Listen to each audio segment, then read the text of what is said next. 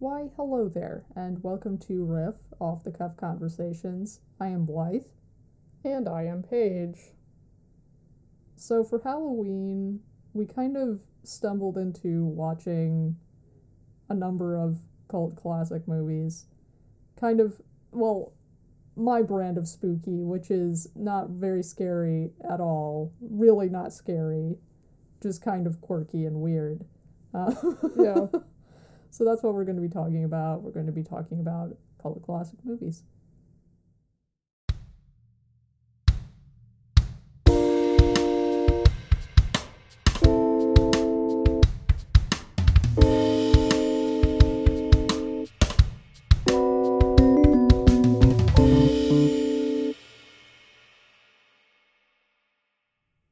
I think the Kingpin cult classic movie is probably Rocky Horror Picture Show, which I love. I think it's wonderful.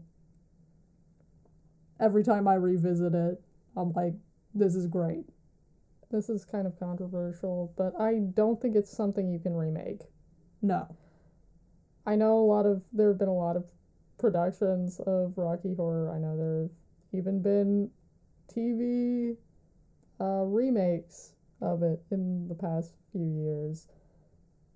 But I don't think it's something you can.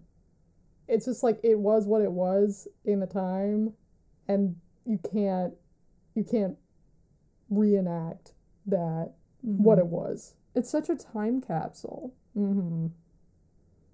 Like, I don't know. It's just like the cast, it's just one of those like serendipitous things that it's like the cast was perfect, the moment was perfect. You can't recreate it. It just is something that is unique and is itself. I don't know. Mm-hmm. And I mean, there are films that obviously from earlier decades that don't age well and that are insensitive in many ways now, considered insensitive or politically incorrect.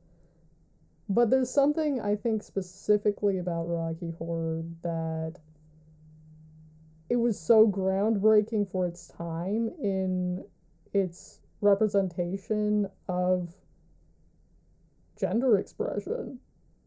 And I think, unlike some other films, that it's like, we're trying to be progressive, and then now we're like, oi, oi, oi, like, Yeah. not so progressive at all, and actually offensive. I mean, you could argue that there are elements that are like that in this film, but I also think that having been so surprising and to some people appalling at the time to see a man cross dressing as a woman, not just as a gag, like just a momentary gag, like it was before. We were talking to our mom about this actually, that it was just such a huge deal to see this for the first time. And Rocky Horror was not a mainstream film, but in a film that got enough press that people, a fairly good number of people were seeing it, it was just such a big deal. And I think that's part of why it's so special, too, is that it was groundbreaking to have this diversity of gender expression throughout all of the characters, not even just Dr. Frankenfurter, but you think about Magenta, and you think about And also sexuality. yeah, and sexuality. uh it's just very interesting and playful in a way that was so new for the time. And I think that's part of my argument as to why you can't recreate it, because we do have a different level of we have different ways of, and it's more often that there's a diversity in gender expression. There is a fairly sexual overtone in a lot of things right now. So I feel like if it were made today, it would kind of get underplayed, or it wouldn't have the impact that it did at that time, and that still resonates today. I completely agree. And I think I want to stress again that, like, the Frankenfurter's identity, there are many jokes in that film. Like, it's a funny film, but there's not one joke about his identity at all. Yeah. Specifically made about his identity, no. No. And it's interesting because another film that we watched recently was Labyrinth, and I'll get into a different thing with this later, but you think about the character of Jareth, and he is kind of an effeminate man in a lot of ways.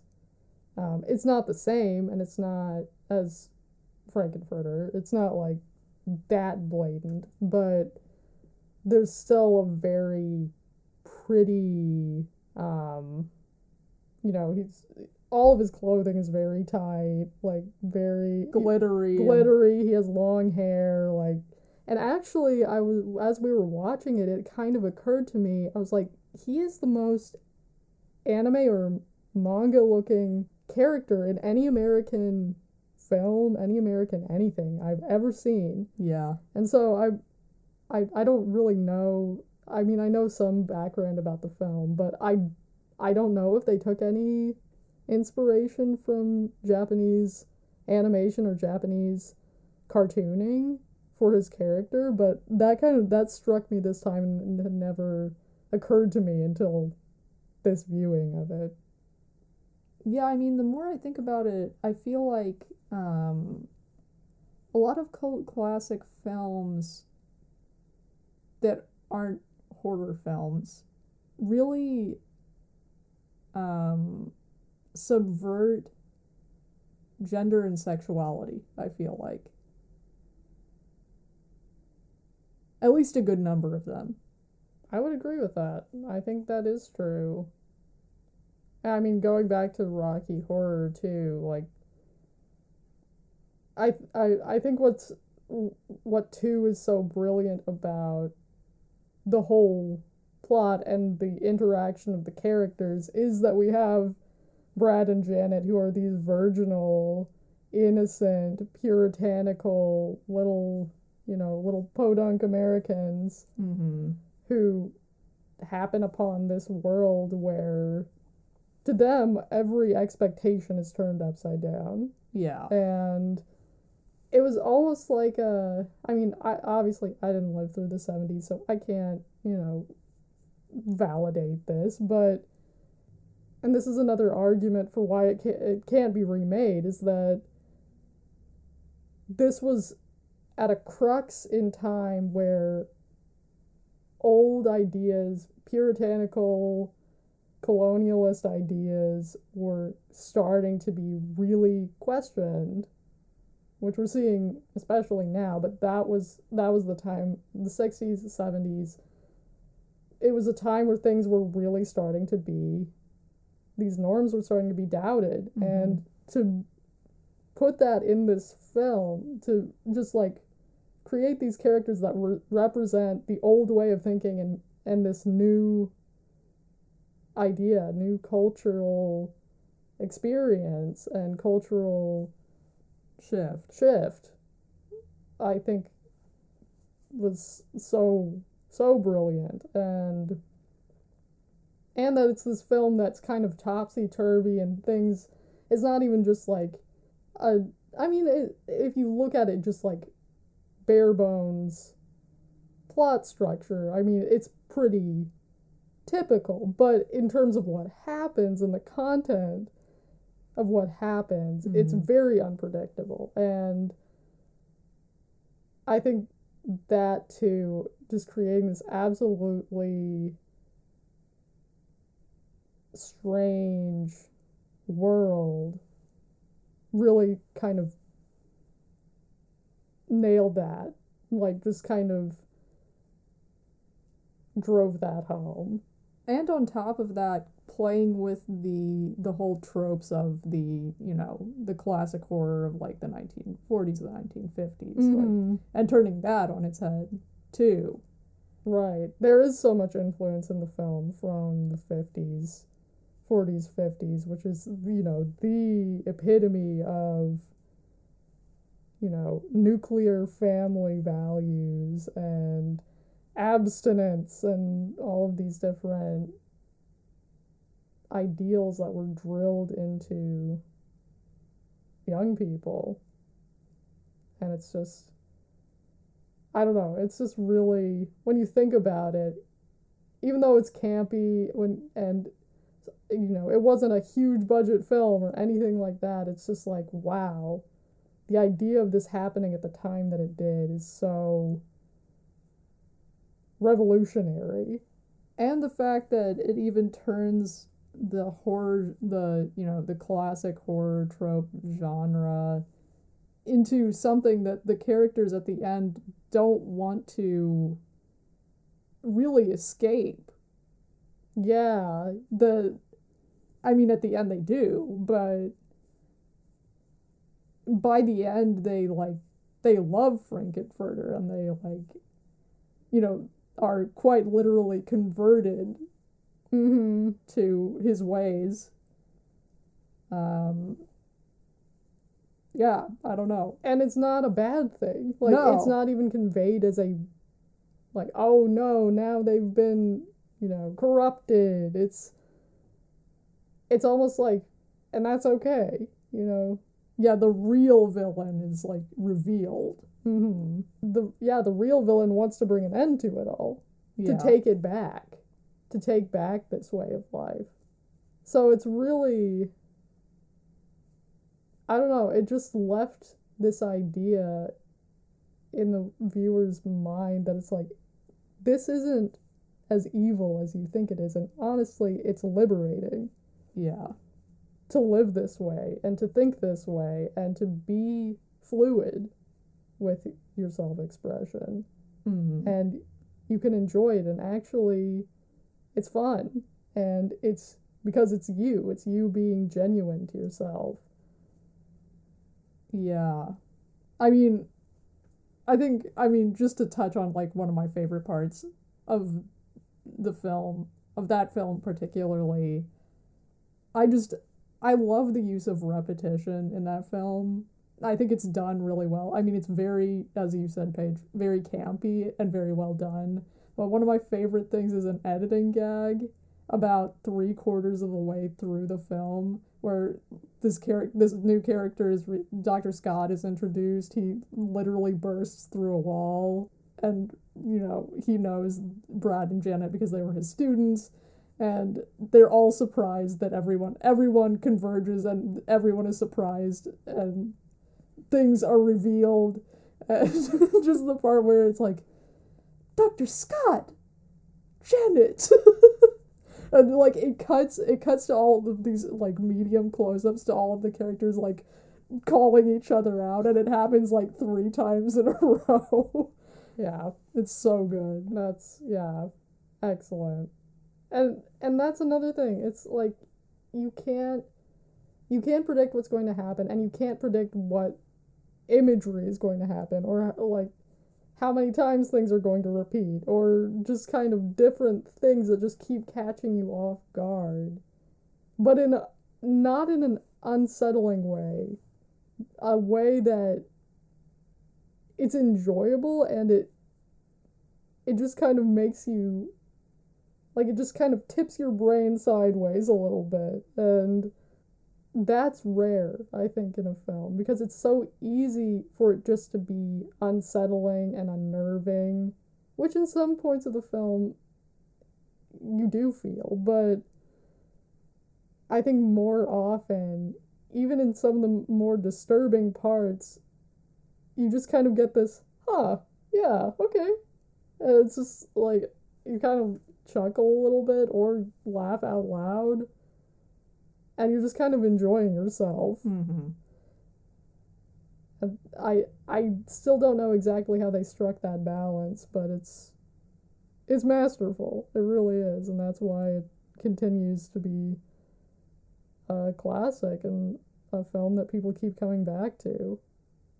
Yeah, I think what's interesting, I feel like that immediately had, a cult classic following pretty instantly. Mm-hmm. But something like Labyrinth, I know this because our dad worked at like I don't know what you would call it exactly, but like a merchandising, like graphics studio for like, yeah, different merchandise, like cups, plates, like that kind of thing. That it was just like a design studio. Anyway, that when Labyrinth came out, it flopped.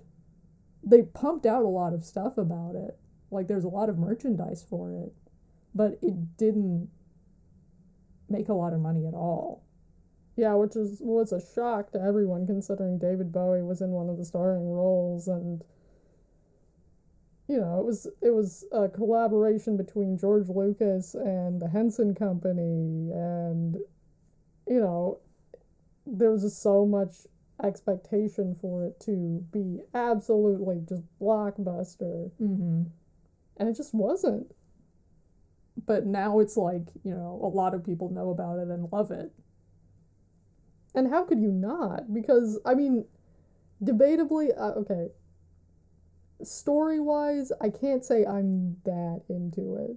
No. Like, it's a pretty basic story. As a narrative, it's not that interesting, but the sheer craftsmanship and the world building is phenomenal. I mean, well, unless you're talking about the recent Netflix limited series remake of The Dark Crystal, you don't get that level of hand craftsmanship that you see in this film. But again, the series of The Dark Crystal is owned by the Henson Company again, so it's like, well, duh, of course it's going to be puppetry, of course it's going to be a lot of beautiful, intricate, unbelievable puppetry and, built sets. Mm-hmm.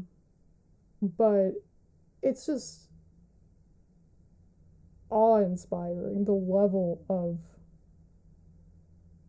nuance and just, I mean, I'm not saying that CGI work isn't as intricate and isn't as difficult. No. I'm not trying to say that, but you just to see people create like the mechanics of these puppets and just how much, I mean, that alone, not even the finishing painting and texture but just the base work of the puppets, and how their faces move. Yeah, it's just unbelievable because they really do. Like, you think about, I'm forgetting the character now, the big kind of orangutan. Ludo. You think about the Ludo costume puppet, and that character is like a living, breathing character. Mm-hmm. You like, I mean, again, no offense at all to the Muppets or Sesame Street. But I mean, like, they're very cartoonish looking. Like, they're puppets, but these creatures in Labyrinth and also in The Dark Crystal are just almost, just very, very, very nearly, like, there are times that I catch myself watching these films and I'm like, that's a real creature functioning right there. And I mean, you think about the craftsmanship of that, and then the performance of the person operating that puppet, or multiple people. Yeah, or multiple people operating that puppet, or the person inside the costume and what they're doing. And there are just so many layers of talent and just focus, attention, that it's Yeah, it's rare now. Yeah, it really is. We also fairly recently finally watched The Big Lebowski, which I know is a lot of people's like go to. It's a sin that I haven't seen it because I do love Coen Brothers, many Coen Brothers films, and I've seen. Yeah, my favorite film is a Coen Brothers film, so I was like, well, it's about time. yeah, but the thing about that is I'm really glad that I lived really close to LA before watching that movie, because I mean it's still great if you've never been to Southern California, but if you have, or if you've lived in Southern California, it's like, oh my god, they just nailed the feeling Mm-hmm. of being in Southern California. The mood, the attitude, the aesthetic, like everything about it. And there's something, I mean, in this, I think The Big Lebowski is a really good example of it. But there's something about, particularly the Coen Brothers films, that these characters are presented in such a way. They're always awful characters, just like terrible people. And yet, you cannot hate them. You just are like, oh, well, that's just how he is, you know? He just kind of ends up doing that, or that happened to him, and so he's just doing his thing, or whatever the case is. But yeah, there's such a satisfying dryness that I think really is what enhances the humor in Coen Brothers films, and specifically in The Big Lebowski, because I don't know if it would have been a cult classic if it were just like absolutely bonkers. If it were made in the style of Rocky Horror, if it were made in a super campy way. It's like you can, and the thing is too about the Coen Brothers films is that it can be the most outlandish situation, but you believe it could happen. You still believe that you could walk outside and see that very thing happening. Yeah, everything is put so plainly that it's like, okay. Yeah, it's just like, oh, it's just another day. And yet, people are being gunned down in a bowling alley parking lot. Like, yeah. It's just like, but yeah, you just believe it. You just, yeah, absolutely believe these people exist. And that you've met them, probably, or that you've seen them in the supermarket. Like, it's, yeah. I think that is some of the genius of their films. And I mean, I think going back to how LA it is, the part where you're introduced to the artist, is he the mayor of Pasadena? Yes, I believe so. His daughter, who's the artist, and you're introduced to her, and she's flying over her studio completely naked and throwing paint on a canvas. It's like, yeah, that is the LA art scene. Yeah, and you wouldn't get it unless you've been there. Like, that's, yeah, it's just, it's like you can imagine it, but it's like once you've been there, it's like, yeah, oh my god. Yeah, this is definitely happening every other night, in West LA. Like, it's just how it is. I do think I'm just like, I'm just like bowing down to the Coen Brothers here. I'm just like, going all in, just lauding them. But I think too that they do such a good job of capturing the essence of place, because you see that also in Inside Llewyn Davis, and you see that, I mean, I can say that because I've been in Greenwich Village, but I feel like, from what I can tell, they do the same thing in Fargo. And they do the same thing in Oh Brother, Where Art Thou, that they just distill the feeling and the atmosphere of wherever the film is set and just bring it to life in a way that you feel it. Like, you feel like you're in that part of the country. Yeah. And that is masterful. Yeah.